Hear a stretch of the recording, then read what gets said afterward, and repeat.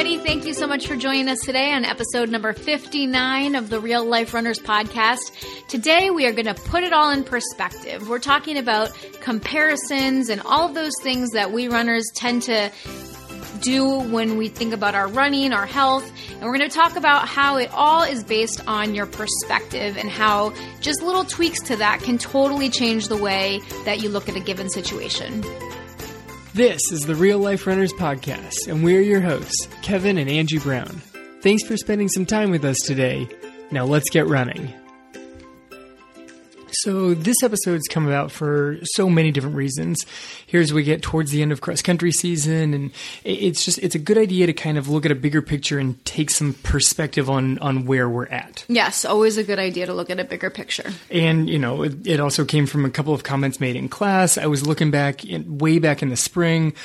We have the kids write down their goals for the season, how hard they're willing to work for it, and just some different angles of looking at that. And it brought about a lot of comments towards, your perspective really shaping your vision of what it is that you want to do. Yeah, there's a lot of ways perspective is everything in life, right? Yes. No matter what you're doing, what part of your life you're looking at, your perspective completely can determine how you view a situation. Because, like they say, there's one side, there's a second side, and then the truth is somewhere in between. So yeah, every story's got three sides. Every story's got three sides, right? So perspective and everything that you bring to a situation and the situation that you find yourself surrounded in can completely change the way you view that. So today we're going to talk a little bit about that and how that applies to us and how just maybe little tweaks in our own perspective can really completely change and shift our thinking. Perfect. I mean, it's funny because you came up with this and this idea for this episode, and I thought it was a great idea immediately. And there was a conversation that I had with my sister the other day. She had sent me a text message and asked if I thought it was offensive. And I said, well, it was a text message that she was going to send to someone else. She said, do you think this is offensive? And I said, it could be. It just depends on how that person reads it and interprets it, because anything can be offensive to anybody, especially on text message. On text message where you don't get the right tone of voice. There's no tone of voice. Yeah, and if they're reading it, before they even start reading it, if they're like, this is probably the message they sent, before they even start reading it, they're already looking at it from a negative point of view, and so yes, they're going to see that as an offensive and just like an assault on them. Right, and they're already on the defensive. Right. So that's going to interpret the way they see it, and that might not be the way you meant it at all. Right, whereas if you go into it like, I wonder what this message is, then you've got this open mind, but it's really hard to just go into any situation with a blank, just open canvas, just clear your mind. You're not. You're bringing in whatever feelings you have. Well, you bring in your feelings, you bring in your relationship with that person, you bring in your relationships with other people in the past. I mean, there's so much that formulate your perspective on things. You just bring in what happened in the last 5 minutes in your life. Yeah, that's true.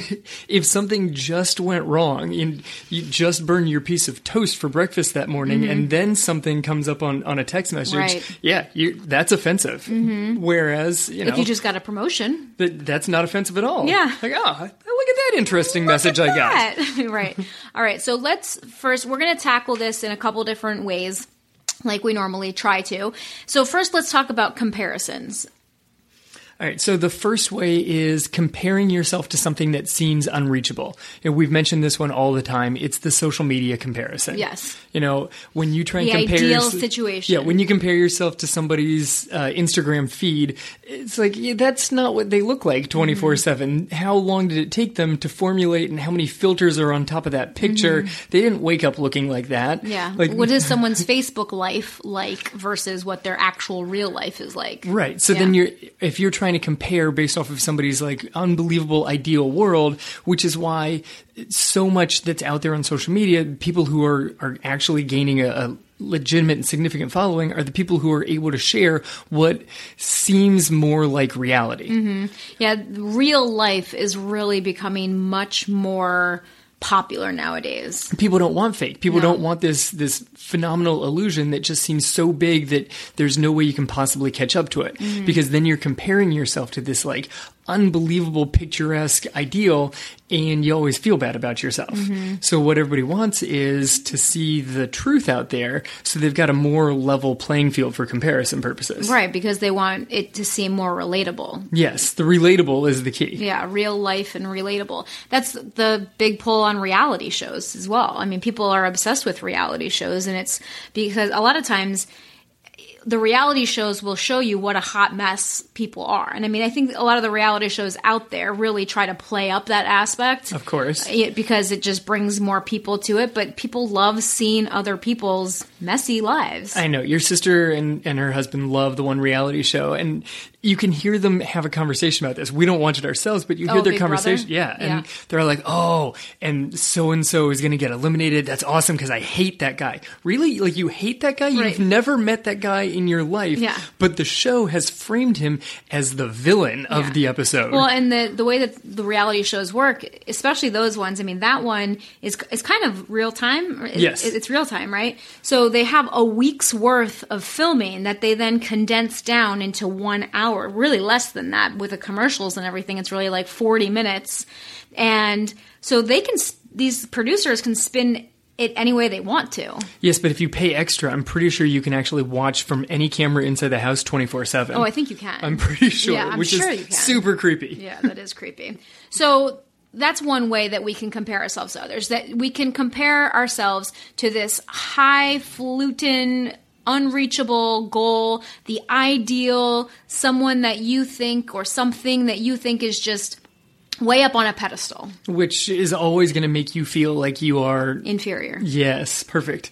The opposite extreme of that is something that I was just reading the other day in a fantastic blog on how people instinctively try to protect their ego. And it's a risk management thing.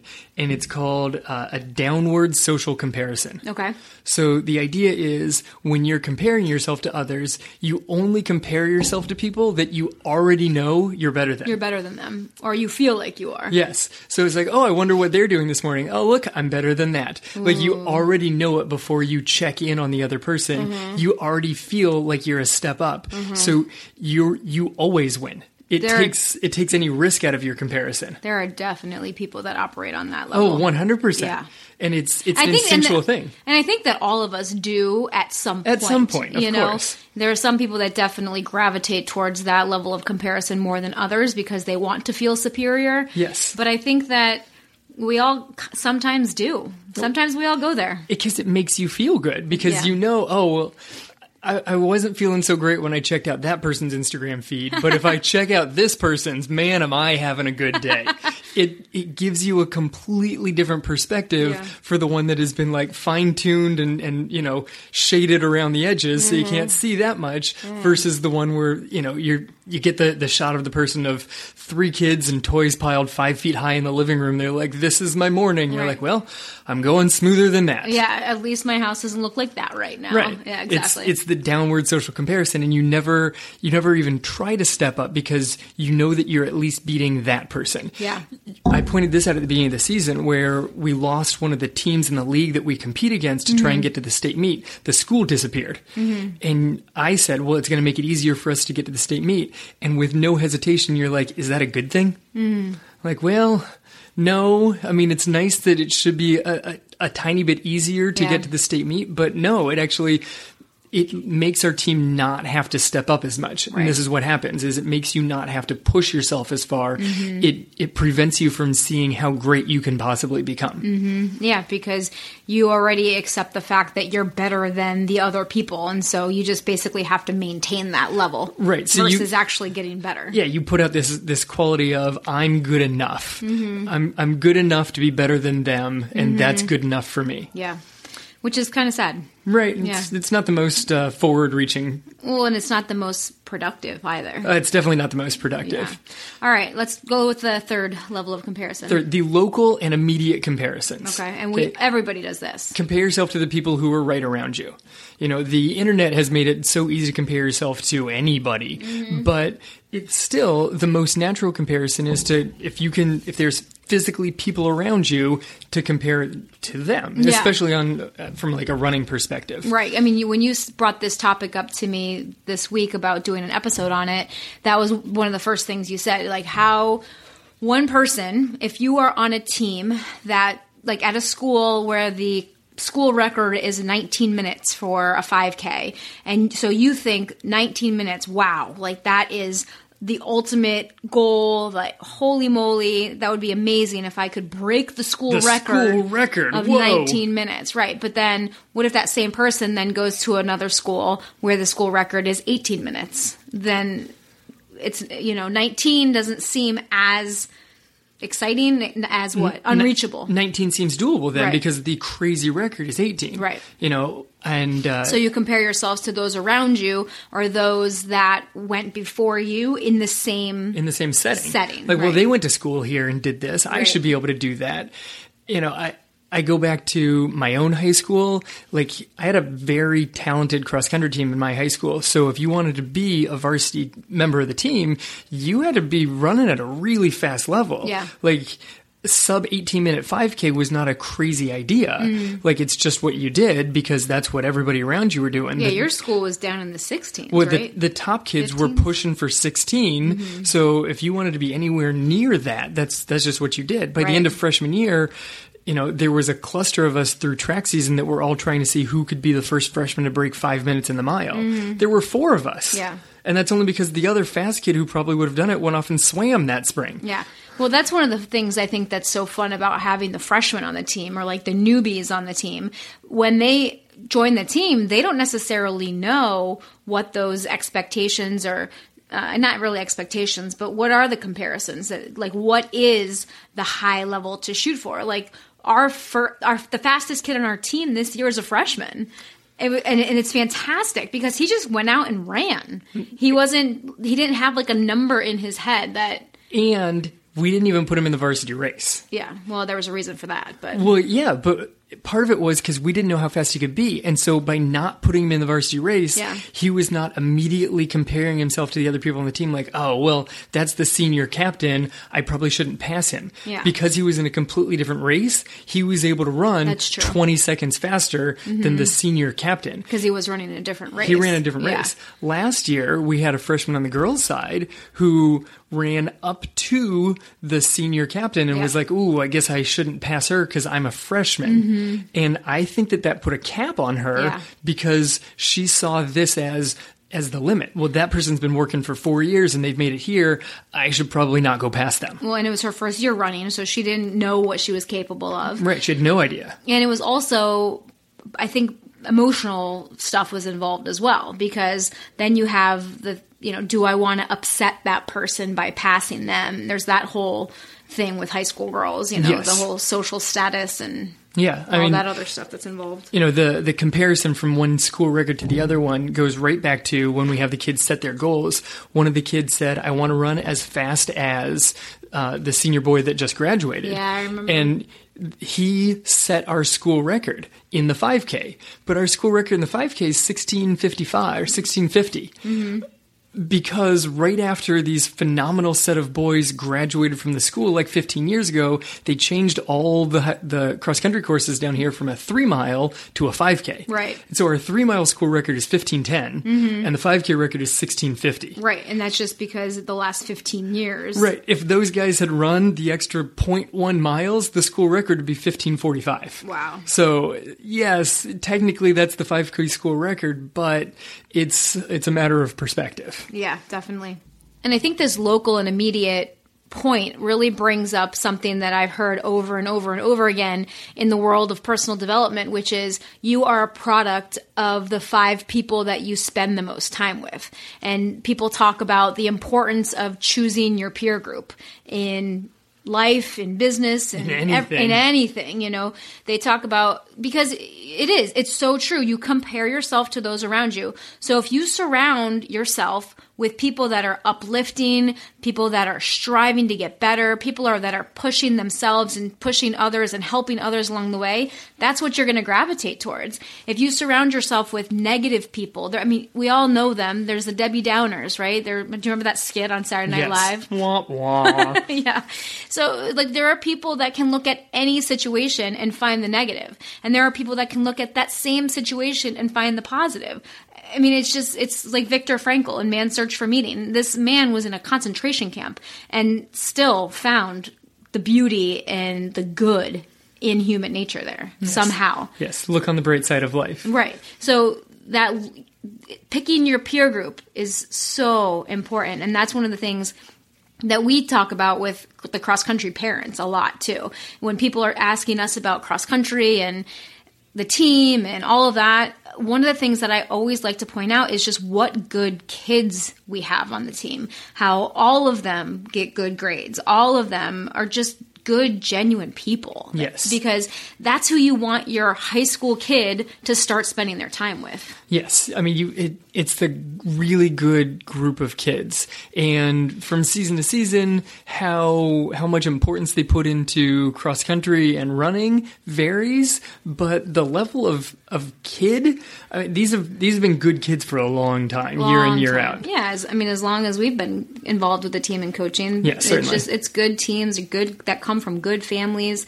and everybody's got their own story. Everybody has struggles, of course, but overall, it's just the level of person that it comes to. And I think that is true about a lot of people in the running community, not just in high school, but just the running community as a whole.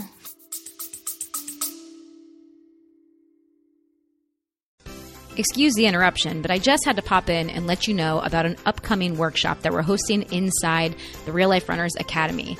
If you're someone that's ever struggled with thoughts or beliefs that are getting in your way, or you think you're self-sabotaging yourself and you can't understand why you're doing things that you don't want to do or not doing things that you know you should be doing or want to be doing, this message is for you. We're hosting a special Academy workshop May 14th, and we're bringing in an expert in neuro-linguistic programming, Miss Megan Blacksmith.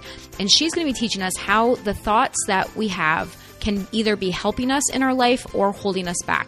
And we want to invite you, our amazing podcast listeners, to join us. So you don't have to be a member of the Academy to join us this month. You can join for a small one-time fee by going over to realliferunners.com/workshop.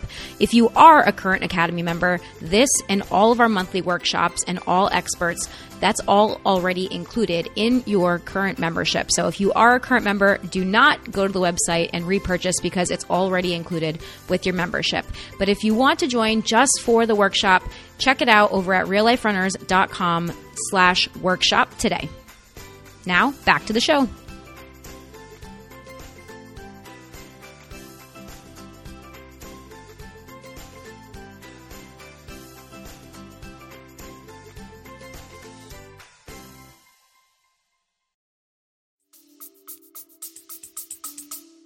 It's generally, like we said in a previous episode, it's a very welcoming group for the most part. It's a group that's usually willing to go out of their way and help other people. Mm-hmm. It's a good group of people who are willing to go out and try something that is physically challenging. Mm-hmm. They've already chosen a difficult route. Right. And most people that choose that path, that don't choose the easiest path, I think you're going to find a good, strong group of well-developed mental people. Mm-hmm. Exactly. So I think that once we start thinking about comparisons, then we have to address the topic of extremes, because there's always extremes in any situation. There are the really, really good, there are the really, really bad, and then there's everything in between. So you've got a fun story for us on this one. Yeah, well, we're doing a thing, my biology class, and we're talking about, different food material and something. And so I'm sitting there grading some work, and the one girl in class goes, "Hey, Miss Brown, Do you know what the worst thing in the world is? Oh, goodness. And I paused and, I'm thinking about gun violence and hatred and mass genocide and racism. And I've got this endless list, and I rattle off a few of them to her. And as I'm doing it, I'm watching her face sort of drop. And she goes, yeah, I was thinking about how the milk gets crusty at the top of the container, but probably yours. Yeah. Yeah. Especially in high school, the high school kids, they have no perspective. No, what's the worst thing in the world? Yeah. And her worst thing was milk gets crusty at the top of the gallon. Right. Oh, honey, you live such a good life. Nope, that's not it. That's not even the worst thing in your day. Mm-hmm. But I think that's how so many high schoolers operate, when it's like everything is the worst thing in the world or the best thing in the world. Like, high schoolers just operate on the level of extremes. Everything's an extreme, and then you throw just ridiculous hormone levels over the top of it. Right. There's nothing but emotional highs and crashing lows. Mm-hmm. There's no steady ground. Yeah. Did you do well on the test? Nope, you failed the test, or you got an A. There's no middle ground. You got one wrong. Yeah, you either made homecoming court or you were actually voted worst person in the entire class. That's the perspective that you're bringing to it. There's literally only extremes. Yeah.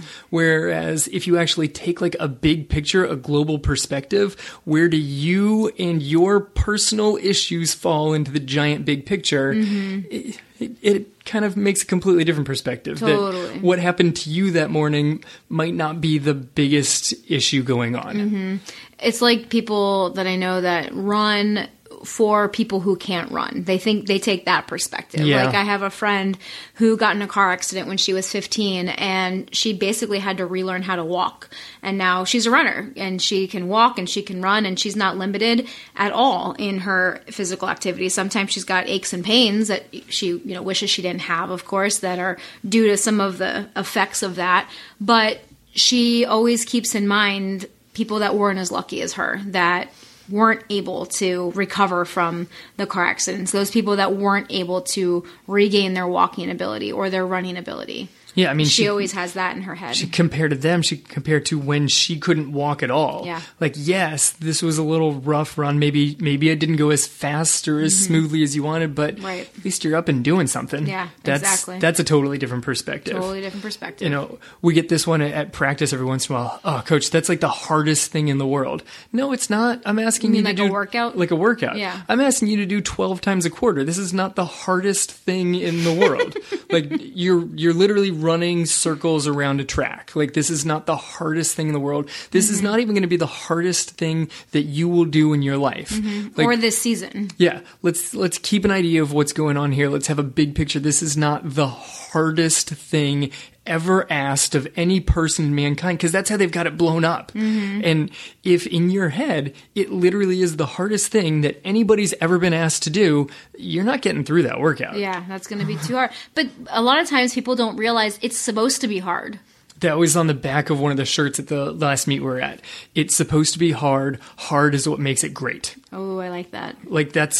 I think it actually says running is supposed to be hard. It's the hard that makes it great. Mm-hmm. It's true. If it was easy and everybody could just all get out there and crank out 15-minute 5Ks, then where's the glory in being able to crank out a 15-minute 5K? Yeah, exactly. And not everybody is going to do this. And that's one of the things that sets you as a runner apart from all the other people in the world that don't run and that take their health for granted. Yeah.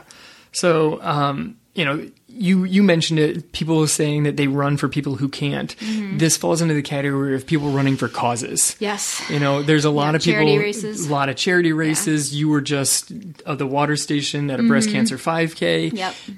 There's a lot of survivors and fighters doing these races. October is Breast Cancer Awareness Month. And if this is something that you have fought and conquered before, or something that you're in the middle of, or something that someone that you love or know is in the middle of, our heart goes out to you. And it's just, I think that these charity races are so wonderful because they bring awareness to these causes. Yes. I feel like I'm saying causes a lot, but yeah, but I mean, that's the entire point here is it's bringing the issue to the forefront. And I mean, October does it a lot with fluorescent pink shirts all over the place. I went off on a run. You guys were working the water station. You and the girls were up there with your running group, and I went for a run. I passed like 4 different women running that morning, all wearing bright pink shirts. And maybe they just would have done it anyway, but there's just something about how much pink is out there during the month of October. Well, you see it in the NFL and in college football. You know, it's all over the place, and it's just giving you that gentle reminder that we are so blessed and lucky to be doing these physical things with our body that we're doing, because some people have cancer in their body and they're literally not able to go out and run. Yeah. I mean, how many people ran that 5K or walked that 5K that never would have considered doing it, but then they have a mother, a sister, an aunt, whatever it is. Yeah, there was a whole group of people that have, you know, a name on their shirt. There was like that team, Cindy's. Yep. Cindy's, because the name of the race was actually called Every Boob Counts. Yes. So there was a whole team that said Cindy's Boobs Count. Yes. that was their team's t-shirt. And it was, and it brings it to the forefront and says, this is why I'm doing this. You know,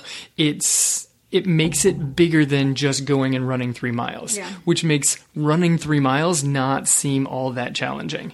Yeah, but isn't it interesting that just because you name that race the race for the cure or the race to support breast cancer or whatever it is, that can totally change the way that people come into that race and the amount of effort that they're willing to put in. I mean, this happens with any workout that you do. Yeah. You know, we do a workout with the kids that I refer to as quarters of death. Right. So that's the perspective that they come into it with. Like, this is how much effort you're going to need to bring. Whereas there's other things where I'll phrase it beforehand. Like, this is the point of the workout. This is how much effort you're going to need to be able to bring to successfully complete the workout. You know, and if you know that going in, if you know what the purpose is, what the point is, how much is going to be asked of you, it's easier to make sure that you bring the right level of effort coming at it. Yeah, it's the framing and the lens that you're looking through when you look at a given situation or a given workout, right? Or a given race. If we got a race coming out and beforehand, you've got kids that are nervous beforehand and you tell them there's only one option. You guys have to run successfully, otherwise your season's over. Right. If they're already nervous, that's not helping anything.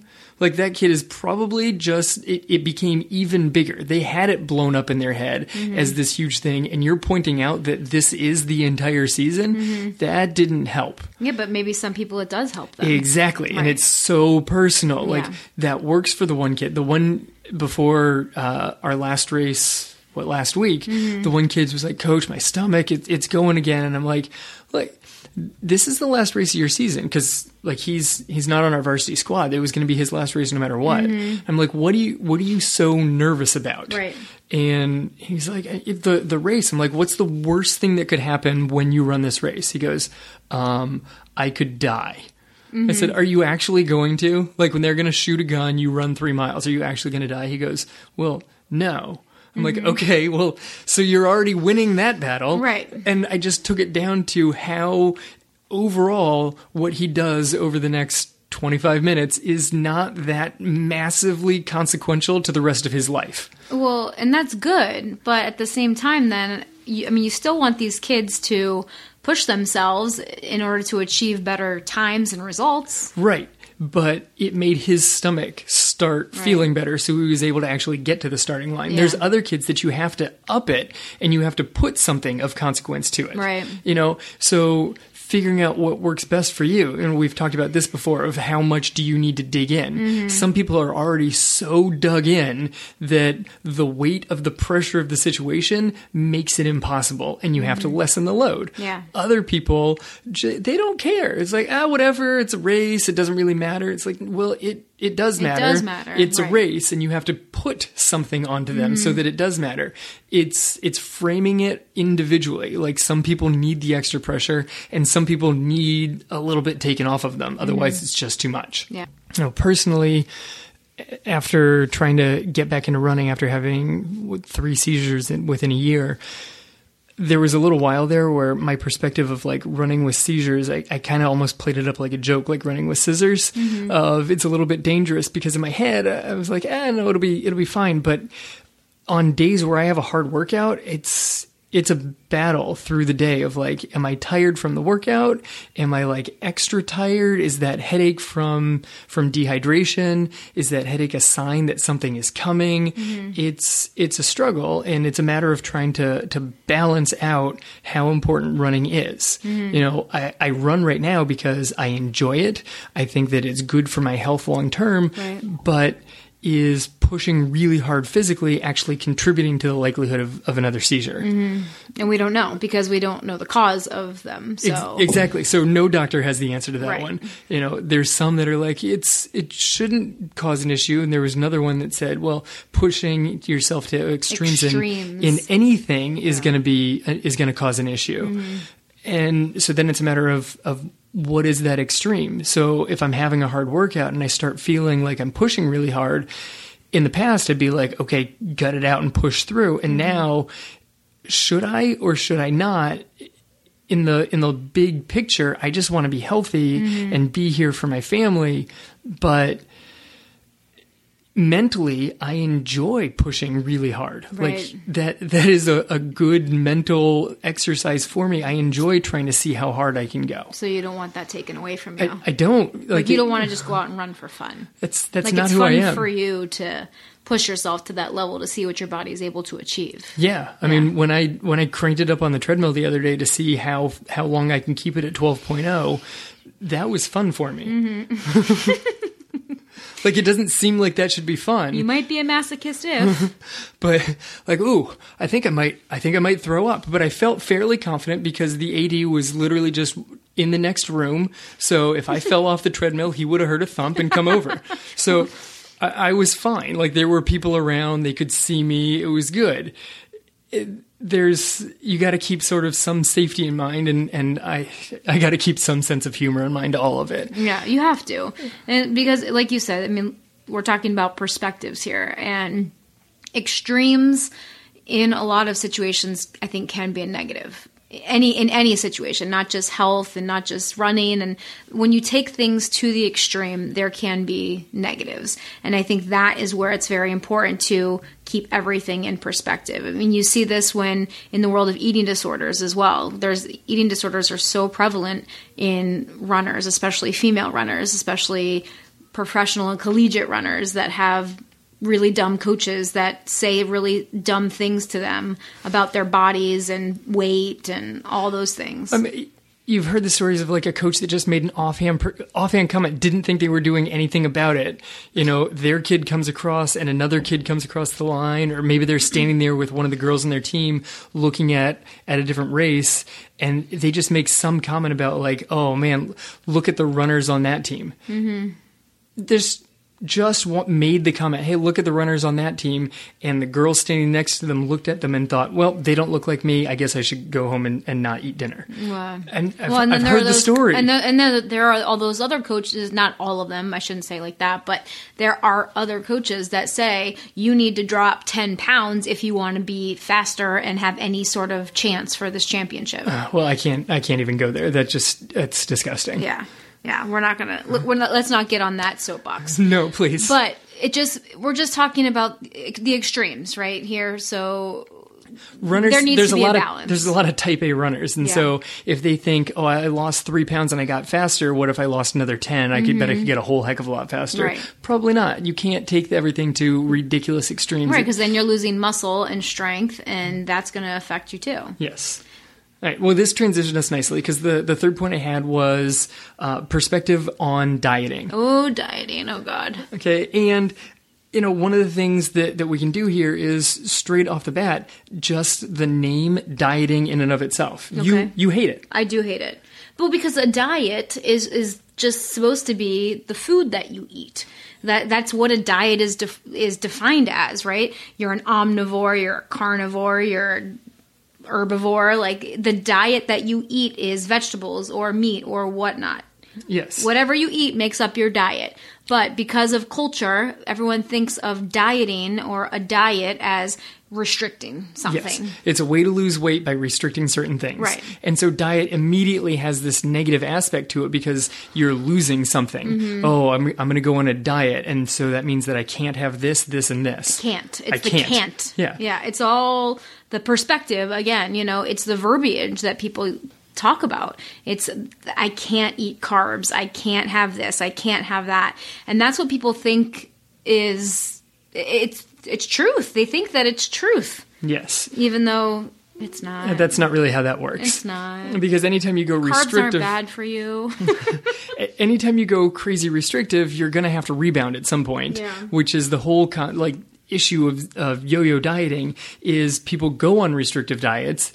It works. They lose weight, but they hate the entire process. Right. And so then they go back to either at least where they were before, if not too far the other direction. Right, because it's not sustainable. Right. And so then, in the correct sense of the word diet, the food they're putting into their body is just on this massive pendulum swing from too little to too much to too little to too much. Right. And that's not good for your body either. No, definitely not.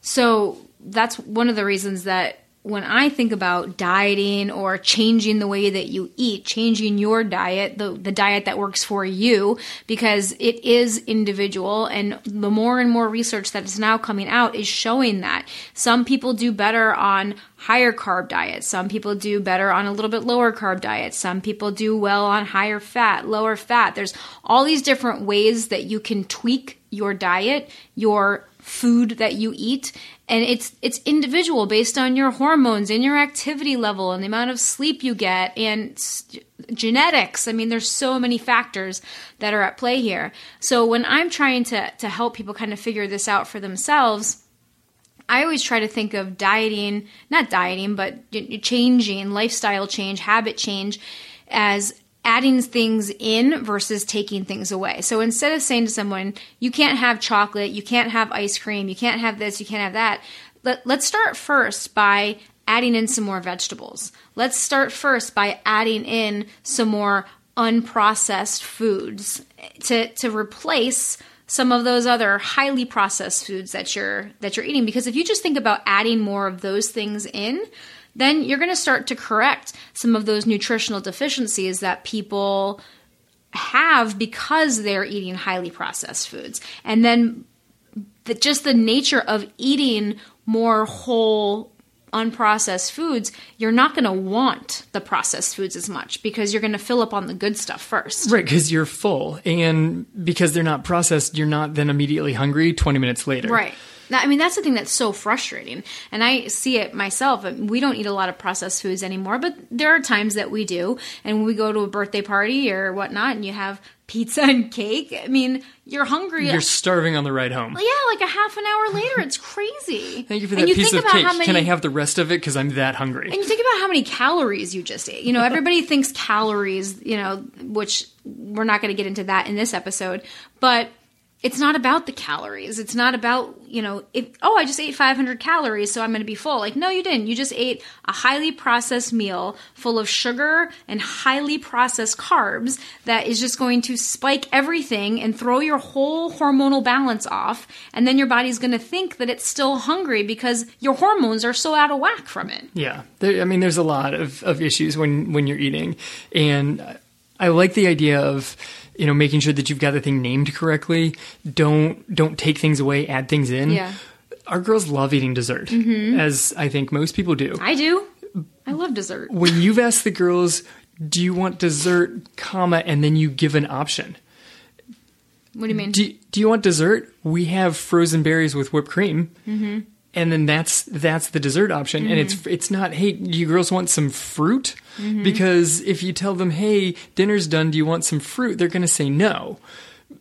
If you say dinner's done, who wants ice cream? They're going to say yes, because it's ice cream. Right. But if you say, hey, it's time for dessert, and you just leave it there, at least one of them is probably going to ask if we have ice cream in the house. Yeah, but the one thing you can do too, because one of the parenting things that I've learned throughout the years is to give them choice, right? Give them two choices. Yeah. So you're still controlling the options, right? But you're still giving them some sort of freedom to make their choices. So for your example, for the fruit, you can say, all right, who wants some dessert? We have frozen berries or warm berries, or we have pineapple, or we have this. Like, give them two options so that they can choose, but make them better options. Yeah, and sometimes make one of them ice cream. Yes, which is fine. There's nothing wrong with that. No, and it's good, and they get excited, and then ice cream is one of many things they could have for dessert. But on the same list, in both of their heads, is fresh fruit or frozen fruit that gets microwaved into this like warm goodness. Like they would love that for dessert. A little bit of granola sprinkled on top. And they're totally on board with that. Yeah. It's right in there in the same category as ice cream. Now, sometimes they just really want ice cream, but a lot of times if you just say, hey, let's have some dessert, we've got warm berries, they will be as excited. But they'll rarely pick the berries over the ice cream. Well, they're not going to pick it. But if you say, hey, we've got dessert, we can warm up some berries. Yeah. And you don't mention ice cream or cookies, right? But or go to Nana's house. Yeah, well, that's a whole different ball game. But it's true though, and I said to the girls, the girls built one of those cookie houses. They had a Halloween cookie house that Nana brought over, and they built it kind of like a gingerbread house with the frosting and everything. So, and they wanted to eat it, so they dug into it last week, and they each ate a piece of it with their friends, and the rest of the cookies have been just sitting on the counter for the last week, and I'm done looking at it, and I just think it needs to be time to be done with that. It's so stale. So stale. And I tell the girls, and one of the things that we try to teach them is that you don't have to eat these cookies. Like, it's okay if we throw these out, because there will be more cookies in the future. And this is what I talk to them about. Like, if you're going to eat dessert, make it a good dessert. Make sure it's something that you enjoy. Don't just eat a stale cookie just because it's a cookie. This goes into the issue that a lot of people have, is they don't want to waste any food. Yeah. Well, I used to fall into that trap all the time. I definitely still fall into this one of, oh, well, the kids didn't finish that plate. I don't want to throw all that food away. Right. They've eaten at it, so we can't save it as leftovers. It's going to go bad. So I guess I'll just finish the food. Yeah. And suddenly, I think this happens with parents a lot, is they finish their kids' plates. Totally. And suddenly that's way more food than you were planning on eating for dinner. You ate what you wanted, and then you ate everything off the kids' foods, off the kids' plates. Right. And that comes from this whole mindset of scarcity, right? People that maybe grew up with less financial resources, like maybe their parents made them finish their plates, like that's just what they grew up learning. Like, I mean, in our house there was the clean plate club, right? People, you have to be part of the clean plate club, and my mom used to, if we didn't finish our foods, she would take our plate and she would put it in the refrigerator and save it for us to eat later, like so that we came back to her and said, can we have dessert now? She said, nope, you have to eat you have to finish your food first. Yes, here's your dessert. Oh, look, it's your dinner plate. Right, exactly. And so we were basically conditioned to always finish the amount of food on your plate. And I think that if you give kids the ability to serve themselves, that sometimes that works out okay, right? Because that's one of the things that we're trying to teach our girls is only take as much as you're going to eat. You can always go back for more if you're still hungry, but start off with a smaller portion. And then if you eat that and you're satisfied, then you're good. If you eat that and you're still hungry, then you can go back and have more. But that way we don't waste food, but we also try to avoid forcing them to finish what's on their plate. Right, and making sure you have the appropriate serving utensils so that they can take a small amount. I know I've also watched, especially with our younger one, where she'll put like another like big spoonful of stuff on her plate, and I'm like, I'm just not going to finish what's on my plate right now. I'm just going to wait a couple minutes and see how much of that comes over to my plate in a couple minutes, because she's picking at it, and I know she's not going to finish it. Like, she put like a big scoop of, I don't know, whatever casserole on the plate. She's going to pick the cheese off the top of that and maybe take one bite of the rest of it and then ask me if I want to finish it. So I just pause my dinner for a second, wait for it to come to my plate, and then I can decide how much I actually want to eat. Instead of you taking seconds, you take the leftovers and then supplement from there. Right. I don't put a second serving on my plate. I wait for her to finish her, second serving. Yeah. Well, it's funny. I mean, and I think that kind of rolls in nicely to our next point, which is portion control. Yes. And how that portion control and the size of the dish and all of those things can change your perspective. Again, like we've talked about in this whole episode, perspective makes a big difference. So portion control, right? If you go to like the Cheesecake Factory, I always think of them. Like to me, that they're notorious for just massive portions of food. But I mean, really any restaurant in America nowadays just serves a massive portion when you buy, a meal. Well, where did we go and get French fries from the other day? It's enough for at least 2. Oh, we were at BurgerFi. Yeah, which makes delicious food. Yeah. But the small French fry is enough to feed our family of 4. Well, the first time we ever went there, we ordered a large because we were going to share it between the 4 of us. Right, because there's small, large, and family size. Right. I think family size comes in a wheelbarrow. Well, I looked up the information on the website, God. and it was like the family size is like 1,900 calories. Well, that's just ridiculous. Yeah. But we figured large. I eat a bunch of food, so let's get a large. We couldn't finish it. Oh my gosh, there was so much. So we got a small. Your mom was there, so there were 5 of us, and that was still plenty of French fries for the group. Serving size matters. You know, there was a big push for a while of like the big giant plates with food on it, and people have a tendency to try and fill their plate up. And for a while, to make food look good, I swear this was, again, social media's fault. Food takes nice pictures when it's a small amount of food on a big plate. It looks artistic. Well, it's true. It does. It's the negative space. Yes. But then people got these plates so that it would take a nice picture, and then they would actually fill the plate up so that they could eat dinner. But then the plate was way too big for the amount of food that they wanted. Right. And that's one of the classic things that people tell you if you're trying to lose weight, if you're trying to learn portion control, is buy smaller plates and actually put your dinner on a smaller plate, because the amount of food that you need to be eating should fit on a plate this size, not this size. Right, exactly. Yeah. Last night we were watching a movie with the kids. You made popcorn. There was the big bowl of popcorn. We don't bring the big bowl of popcorn over where the kids get. Everybody gets their own individual bowl of a normal amount of popcorn. Because if you just are sharing out of the giant bowl, 1, you have no idea how much you're eating. Nope. And 2, at least from my perspective, which I think is strongly rooted in high school and college, the serving size is the container. But that's, but it's interesting though too, because the portion control that I am teaching to people, and one of the most effective things I think is using your hand, right? Because I also like to use my hand over and over to put the food into my mouth. But it's true though, because so again, it's perspective, right? I am a smaller person than you are. Yes. I have a smaller hand than you do, so I need less food than you do. You need more food than I do. Yes, this is true. So your hand is bigger, so your portion size should be bigger. Yes. I mean, it's pretty. It makes pretty sense. simple. Yeah, that's the whole idea of what if your hand is really big? Then you probably need more food. Yeah, like, because you're probably reason. a bigger person. Yes, unless you have strangely large hands. Yes, if you have freakishly giant hands or tiny baby hands, then maybe you have to use a friend's hands. Unless you're a Tyrannosaurus Rex. I have tiny arms.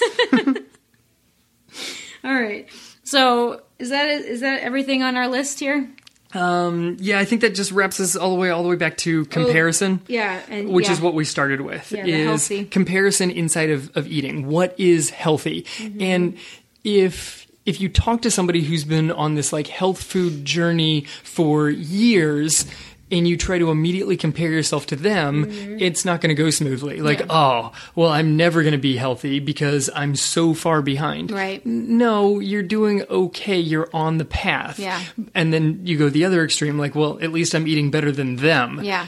Well, okay, that's not a good comparison. Well, it's not, but it is in a way. It is, because maybe that's where you used to be. Right. And I tell people this all the time, and they're like, some people will say, oh, like I did this today and I made this, and I don't do everything like you do, and and I'm like, don't compare yourself to me. Yeah. Like, it is not, your journey is not my journey, number one. And number two, like, I've been doing this now for a good 9 years, like, and this is not where I started. Where I am today looks nothing like it did 9 years ago when we first started out on this healthy journey. No, there were a lot of hiccups along the way. Well, it's not hiccups. A smooth process. Well, and it was baby steps. Yes. That's how you make it sustainable. So people sometimes ask us, like, how do you guys eat that way? Or I'll have people say this about the kids, well, my kids aren't like your kids, they don't eat healthy like your kids. And I'm like, well, my kids don't eat healthy all the time, A, and B, it's because we've built them and condition them to eat this way. Yeah, It's over not years and years. Right. Well, if you start off with a 10-year-old or a 15-year-old and you automatically start making them try to eat more vegetables, like you're going to get some pushback. Yeah, you can't have this massive overhaul. It's just too much. You can't change everything that you're trying to eat. No. You take the big goal That sets and you you up for figure out failure. what the first step is to head towards that thing. Right. As long as you're continuously moving forward. That's why you can't always compare to the people that you're better than them, because if you're like, well, I'm better than them, I don't need to take another step, that's when that becomes an issue. Right. As long as you say, well, that's where I used to be, look where I am now, what's my next step? As long as you're still forward thinking, that's a good comparison. And you're comparing it against yourself and your own goals. Yes, your own goals gives you a very nice perspective on it of what is it that you actually want to get out of it? Where are you on your health journey and where do you want to go? What's the next step to take? Right, because one more step is doable. To look at you compared to the vegan, the vegan keto blah blah blah like diet that's your friend is eating, like They're completely vegan. They just completed 3 Ironmen over the weekend. Right. And they have a family of 12 that are all going to Homeschool. they're homeschooled on their path to Harvard, full scholarship. Like, no, that's not your comparison. Right. It's your journey. What's your next step? yes. Okay, so just a couple announcements and reminders before we let you go. Next week marks the 12-week point before the Key West Half Marathon. So the Key West Half Marathon is January 20th. So if you want to join us down in Key West for our first official Real Life Runners Half Marathon race, next week is going to be the week that you're probably going to want to jump onto a training plan because it's about 12 weeks out. So keep that in mind. Go over to the website, realliferunnerspodcast.com, if you want the link to sign up for that race. And if you use our code REALLIFE, you will get 15% off your registration. Also, we have some really cool swag that the race has sent us to give away to our listeners, which is so awesome. We have some long sleeve shirts. We have this great fleece. We have a hat. So we have some great gear that we can give away, and we also have 2 free registrations for the Key West Half Marathon that we are going to be giving away to our listeners. We are so excited about this. So if you don't follow me yet on Instagram, head over to Real Life Runners on Instagram. We're also at Real Life Runners on Facebook, and make sure you follow me. I'm going to be posting a contest over on Instagram in the next couple of weeks, so make sure you follow us over there so that you can be notified when that giveaway is up. And as a second reminder, we also have some Real Life Runner shirts available now. So if you're interested in those, head over to the website, realliferunners.com. You can check everything out over there. We also have a bunch of different lists and free downloads for you guys over there with some speed work and some strength exercises. Lots of resources over on the website to help you out on your running and health journey. So check us out at realliferunners.com. Thank you so much for joining us, and we'll catch you guys next week.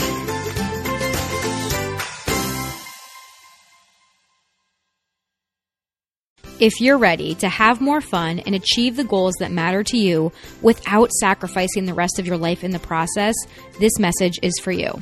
Maybe you're feeling confused or frustrated because you're not making the progress you want, even though you're running 3 times per week or more. Maybe you're feeling tired or sore all the time because you're pushing harder every day trying to get better. Maybe you want to run longer, but every time you run a couple of miles, that nagging knee pain starts to act up again. Maybe you've been told that you should probably stop running so much because you're getting older, but you refuse to accept that and want to find a way to continue to improve in your 40s, 50s, and beyond. Maybe you just feel like you're winging it every day and want to start working towards a goal. You want to feel better and be able to make progress in your running as you get older. And if you're like us and the other runners we work with, you want your running to help you become stronger and more resilient in all other areas of your life too. Plus, you need something that fits in your real life, that is simple, easy to understand, and effective. Don't worry, we've got you. If you're ready to transform into a strong, confident, and successful real-life runner, the Real Life Runners Academy has everything you need. It includes training plans, coaching, and programs that will teach you how to run faster, run longer, feel better, and accomplish your goals. Check it out today over at realliferunners.com/academy. Enrollment will be opening soon, so be sure to join the waitlist so that you can be notified when doors are open. It's time to run your life.